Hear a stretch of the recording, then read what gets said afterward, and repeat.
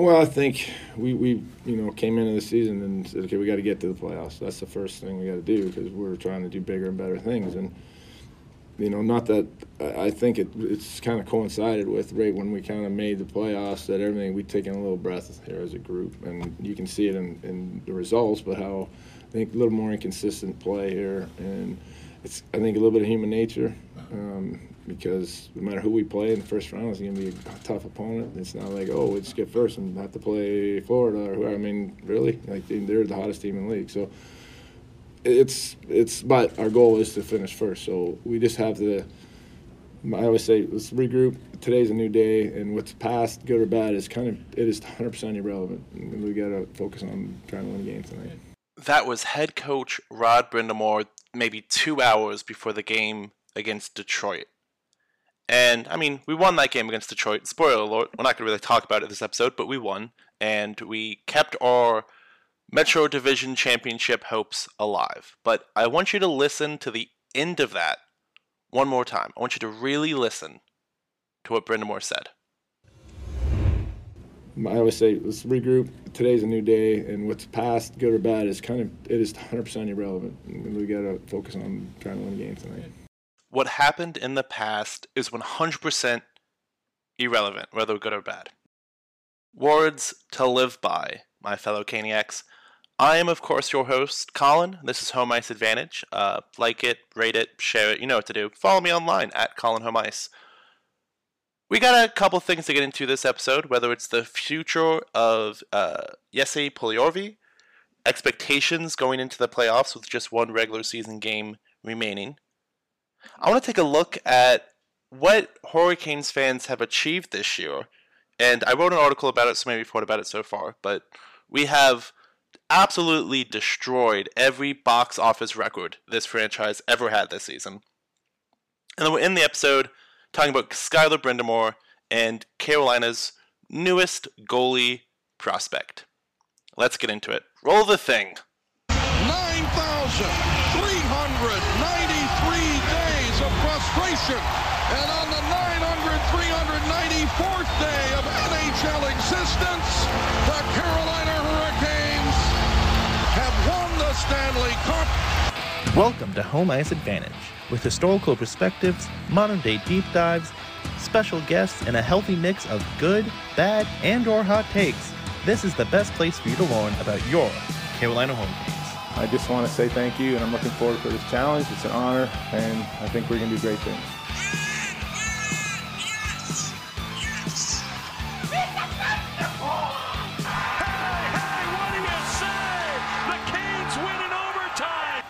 If you want to talk about the Carolina Hurricanes going into the NHL playoffs, you have to start first with the Metropolitan Division standings. So right now, if for some reason you have spent all day with Patrick Starr living under a rock, the Hurricanes are very much still in a race for the Metro Division title. New Jersey has kept it interesting all season long, and they've continued that into mid-April when the season ends. So at this very moment, the Hurricanes and the Jersey Devils are separated by just 1 point. In 81 games played, the Carolina Hurricanes have 111 points. In 81 games played, the New Jersey Devils have 110 points. Before we get into what any of this could possibly mean, I do want to point out one thing because I feel like it's a lost thread almost. People aren't recognizing it. Carolina isn't just playing for the first of the Metro. They're not just worried about winning their division here, and it's not like it's an easy feat. The Metropolitan Division has long been a stacked division. It's why so many people miss the Southeast. But they're fighting for second in the league. It's Boston, who no one's coming near. Okay, fine, I said it. Boston is good. That pains my heart with 133 points. NHL record, no one's coming near it. But Carolina, sitting in second, isn't bad, and that's what they're fighting for. They're not fighting to be the, 10th or 11th team. They're fighting for second best in the league. And you should still take pride in that. But, and it's a pretty big but, we don't know if the Hurricanes will end this season as the second best team through the regular season, I should say. We don't know if they're going to win the Metropolitan Division. That is all still up in the air and will not be decided until Game 32. Until Thursday night, when the Carolina Hurricanes take on the Florida Panthers, who, at this point, when I'm recording, I still don't know if they're a playoff team. So it's possible that Florida has to win that game to make the playoffs. It's already possible. It's a guarantee that Carolina has to win that game to win the Metropolitan Division. There is no hoping that Washington takes New Jersey out. That's just not going to happen. New Jersey's too good of a team for that. So you can't hope that Washington does you a favor. You have to beat the Florida Panthers in regulation. Absolute regulation. So no matter what, the Devils have no claim to the Metropolitan Division title. And if that were to happen, everything is still up in the air. I think at time of recording, there was only one matchup in the Stanley Cup playoffs already decided, and that would be the Tampa Bay Lightning versus the Toronto Maple Leafs. We're rolling back from last year, and that one's kind of been set since December. But for everyone else, we kind of have no idea. We could take on Florida in the first round, which would be interesting, a kind of a repeat of Nashville during the weird COVID year. We could very well take on the Penguins, or the Islanders, or maybe we fall down and we face the Rangers. Everything's still up in the air. So let's ignore who our first round opponent's going to be, any preview of that, future episodes, I'm sure, and focus on what expectations are. Because we all know the expectations, right? That's why everyone's gotten all grouchy online. That's why things have seemed so incredibly toxic lately. It's because we feel, or some people feel, that the team isn't currently meeting expectations. I would beg to differ, because I didn't think Carolina would win the division this year, honestly. I thought they had a ton of people to teach the system to. They were hopefully going to fix that power play, and it was going to take time. So they probably weren't going to win the Metro. But I did expect them to make it to at least the Eastern Conference Finals. And that is a goal I still hold for this team. Is it going to be much harder without Pacioretty and Svechnikov? Of course, that's 80 goals guaranteed per season between the two of them.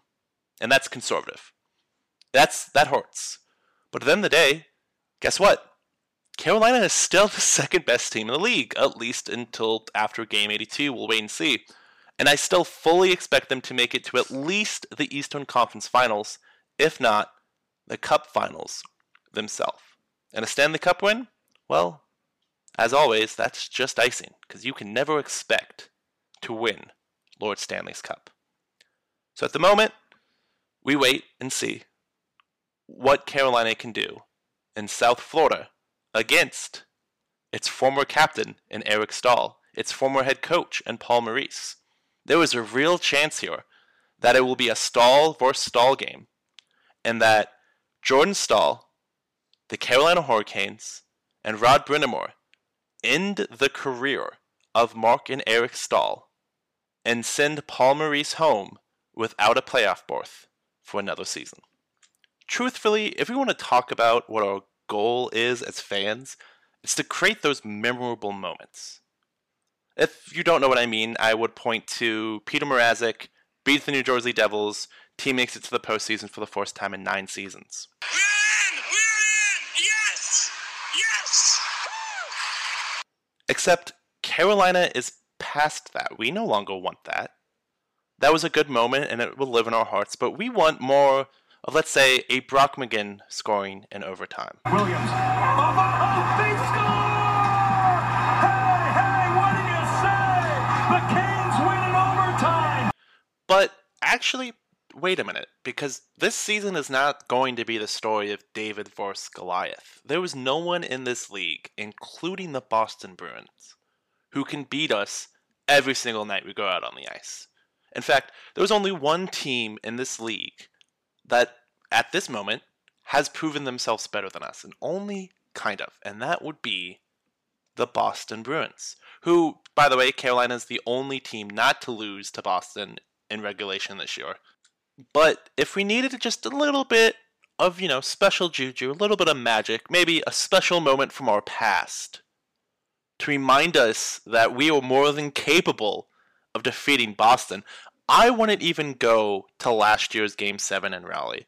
I would turn the clock back all the way to round 2 in 2009 with Scott Walker. Ray Whitney tees it up. Thomas the save, the rebound. They score! They score! And guess who? Scotty Walker is the hero. Carolina is on their way to the Eastern Conference Finals. I know I've said it a lot during the Hurricanes' recent adversities, let's say. But at this point, nothing else matters.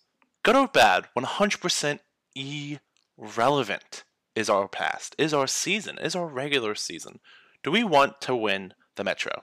Absolutely. I don't want a first round against the Rangers because they're annoying, not because I'm afraid of them. But ultimately, we're going to have to face good teams. The Stanley Cup playoffs aren't about positioning and hopefully, and maybe if this happens, this could work, this, that, and the third. It's about rolling the dice. And as a fan, we have no part in it. We aren't the one blowing on the dice, throwing them on the table. We are just spectators. We are just going along for the ride. And I hope so dearly for not only everyone listening to this podcast and all 18,650 people that will fill into PNC Arena for every home game in the postseason, but for myself as well, that we will get another memorable, incredible moment for franchise history this offseason. And from there, I actually do want to focus on you, the Hurricanes fans, and myself, because you know what? I partaked. I deserve a pat on the back for this as well. The last regular game of the season is gone, passed, over, done with. The Hurricanes won. Yay, but that's not what I care about. Not including the Stadium Series game at Carter Finley Stadium, even though I want to include it. The Carolina Hurricanes recorded 31 shutouts this season. Only 9 times did the doors of PNC Arena open for a hockey game, and they did not sell out the entire building. Now, of course, we're removing the Stadium Series, so there's only 40 games in this scenario. 31 times they sold out games.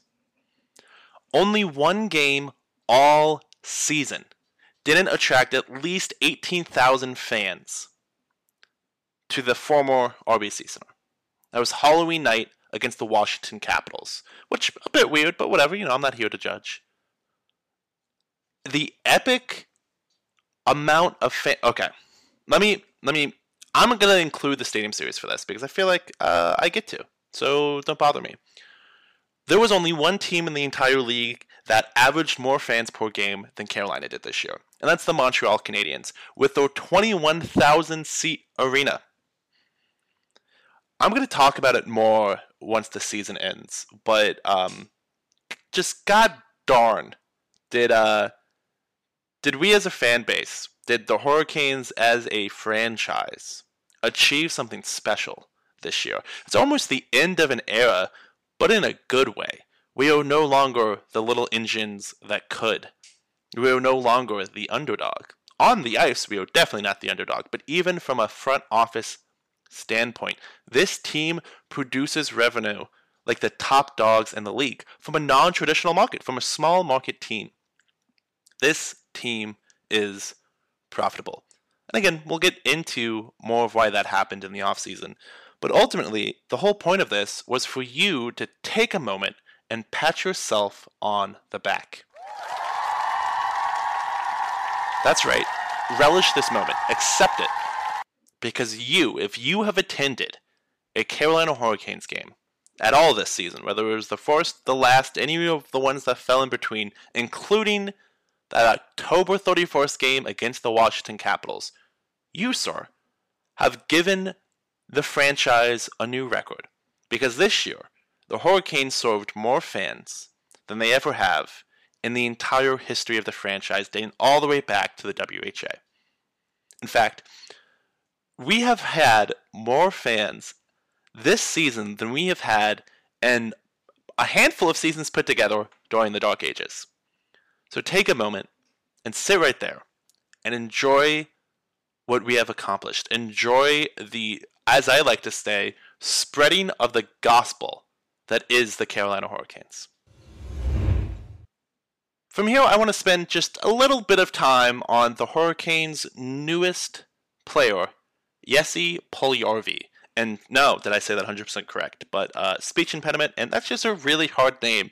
Could they please just sign a John Smith? I'm begging them. But they didn't. And, you know, it's no secret that Puljujärvi hasn't been spectacularly productive as a Hurricane. In fact, he has 2 points in, 14 games now? And he wasn't spectacularly productive during his time in Edmonton this year. Unfortunately, he is having a complete, I don't want to say disaster of a season, because ultimately it's not. It's all about progress and making progress. But Puljujärvi hasn't made progress. In fact, he has way underperformed his stats from last season. And it leaves a lot of people questioning, what is he here for? What does he add to the team? And honestly, I would respond to that by saying that he is stupid big and has talent. If you watch him, you can see him make a play, but his finishing isn't there. Which, if there was ever one thing the Hurricanes front office valued more than anything else, it's the lack of ability to finish. Especially if you're a Finnish player. But we're not going to get into all that. Don Waddell and Rod Brind'Amour both spoke to a Finnish broadcaster. I wrote an article about it on the Home Ice Advantage blog. If you haven't been reading, you should. And a lot of it was actually really interesting. First, Waddell says that Puljujärvi has a home in Raleigh if he wants it. He can stay if he wants it. He sees the talent in Puljujärvi, and ultimately, if Puljujärvi wants to be a force line guy, he can do that. He has to work for it. He has to, do everything in his power to make that happen. But he has the ability. He has the talent. But if he decides that he just wants to be a fringe fourth liner, that's where his career is going to take him. But ultimately, Puljujärvi has a spot in Carolina next year. It's whether or not Puljujärvi wants it.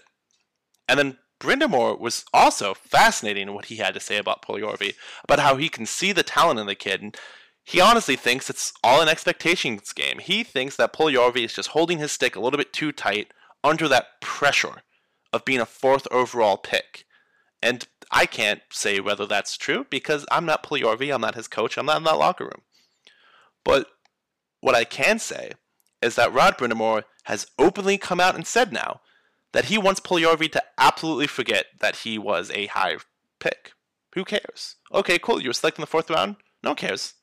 That's not what we do here. We're not comparing our draft selection. We're here to compete. We're here to win. Drop all pressures, all pretenses, everything. Come into this franchise, this team, this organization with a fresh mindset, which, if you're paying attention, has worked for Rod before because it's almost the exact same thing he said to one Jesperi Kotkaniemi, another Finnish player coming from another Canadian team. The only difference between Puljujärvi and Kotkaniemi was that Kotkaniemi's development was super screwed. And while Puljujärvi's wasn't the greatest in Edmonton, he got to play on a line with McDavid. It's not like he didn't get opportunities. So you're going to have to find a different way to be able to get him into his groove and to flourish into the star that they believe he is. And speaking of stars that the Hurricanes think they have, well, let me actually start with Skyler Brind'Amour first. So if you didn't know, Skyler Brind'Amour is now a national champion after the Quinnipiac, Bobcats won. And, it's cool. And there's been some speculation since Elliot Friedman reported. Actually, it wasn't Friedman. I'm so sorry. I can't remember who it was right now. But someone reported that he would not be signing with Edmonton. Edmonton drafted him in the 6th round in 2017, and he's decided that he's not going to sign with them. So he's going to become a free agent this offseason, which is interesting and all, but I don't foresee him coming to Carolina. So if that's what you think, cool for you. But I just don't see it. He doesn't have a role here. At this point, and don't get me wrong, this is cool, he can finish in the face-off circle just like his dad could in his prime. In the Frozen Four, he won 70% of his draws in the faceoff dot. That's incredible. That is, unmatchable, excluding if you're Jordan Staal or Rod Brind'Amour. But he doesn't really finish. And don't get me wrong, he took a major step in that direction this last season. But Carolina doesn't have time to place bets on if someone will be good enough or not next season. Okay? And I say that in a very respectful way as someone who defends this team against random attacks all the time. They just don't have that. I think Skyler will end up in the NHL next year. He'll play at least a couple dozen games. But if I had to guess, he's going to go with someone in the, first overall sweepstakes race rather than someone that's a cup contender like Carolina. And for one simple reason, playing time. He wants to play in the show. He wants to be in the league. He wants to be an NHLer. And he's not going to be able to do that in Tampa or New Jersey or Carolina because he's just not good enough, at least not yet. So if he comes to Carolina, what is he going to get, like a game, a 2, maybe? I also don't see Brind'Amour as giving him all these privileges just because he's son. Just because he's Brind'Amour's... Okay, there's too many Brind'Amours going on here. I don't see Rod giving Skyler extra ice time, well, more ice time than he deserves. I don't foresee that happening. That's not the type of guy Rod is. So he doesn't have the best chance of playing here. I totally see him going somewhere like, I don't know, Chicago or Arizona, where he could become a staple of their lineup. But in other news involving the Quinnipiac Bobcats, it looks like Don Waddell was able to pull off a heist during the Hurricanes game against the Red Wings, when it was announced that Yaniv Perets would sign a 2-year deal, entry-level contract I should mention, with the Hurricanes, $60,000 signing bonus. Not going to focus on any of that for now. And I'm not normally a prospects guy, but when you sign a national champion goalie days after he won said national champion, and the goalie has been watched in detail by your head coach, it at least gives me a little bit of pause. The 23-year-old season's over, a .931 save percentage with 10 shutouts in the NCAA this year.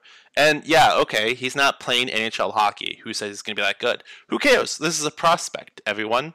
And now, don't you feel a lot more comfortable with either Anderson or Ranta walking away in the offseason to have this guy backstopping wherever our AHL team is going to be? I, for sure, do. But again, I don't know all that much about prospects, so please don't quote me on any of that, but news is news, and that's what I'm here for. As always, thank you for listening to Home Ice Advantage. Without support from listeners like you, I would just straight up not be doing this and wouldn't have had some pretty cool opportunities. Please, please, please share the show. Check out the blog, linked down below. Share the blog. Follow me on Twitter @ColinHomeIce. But ultimately, just continue to cheer on the Hurricanes as they enter the 2023 Stanley Cup playoffs. And until next time,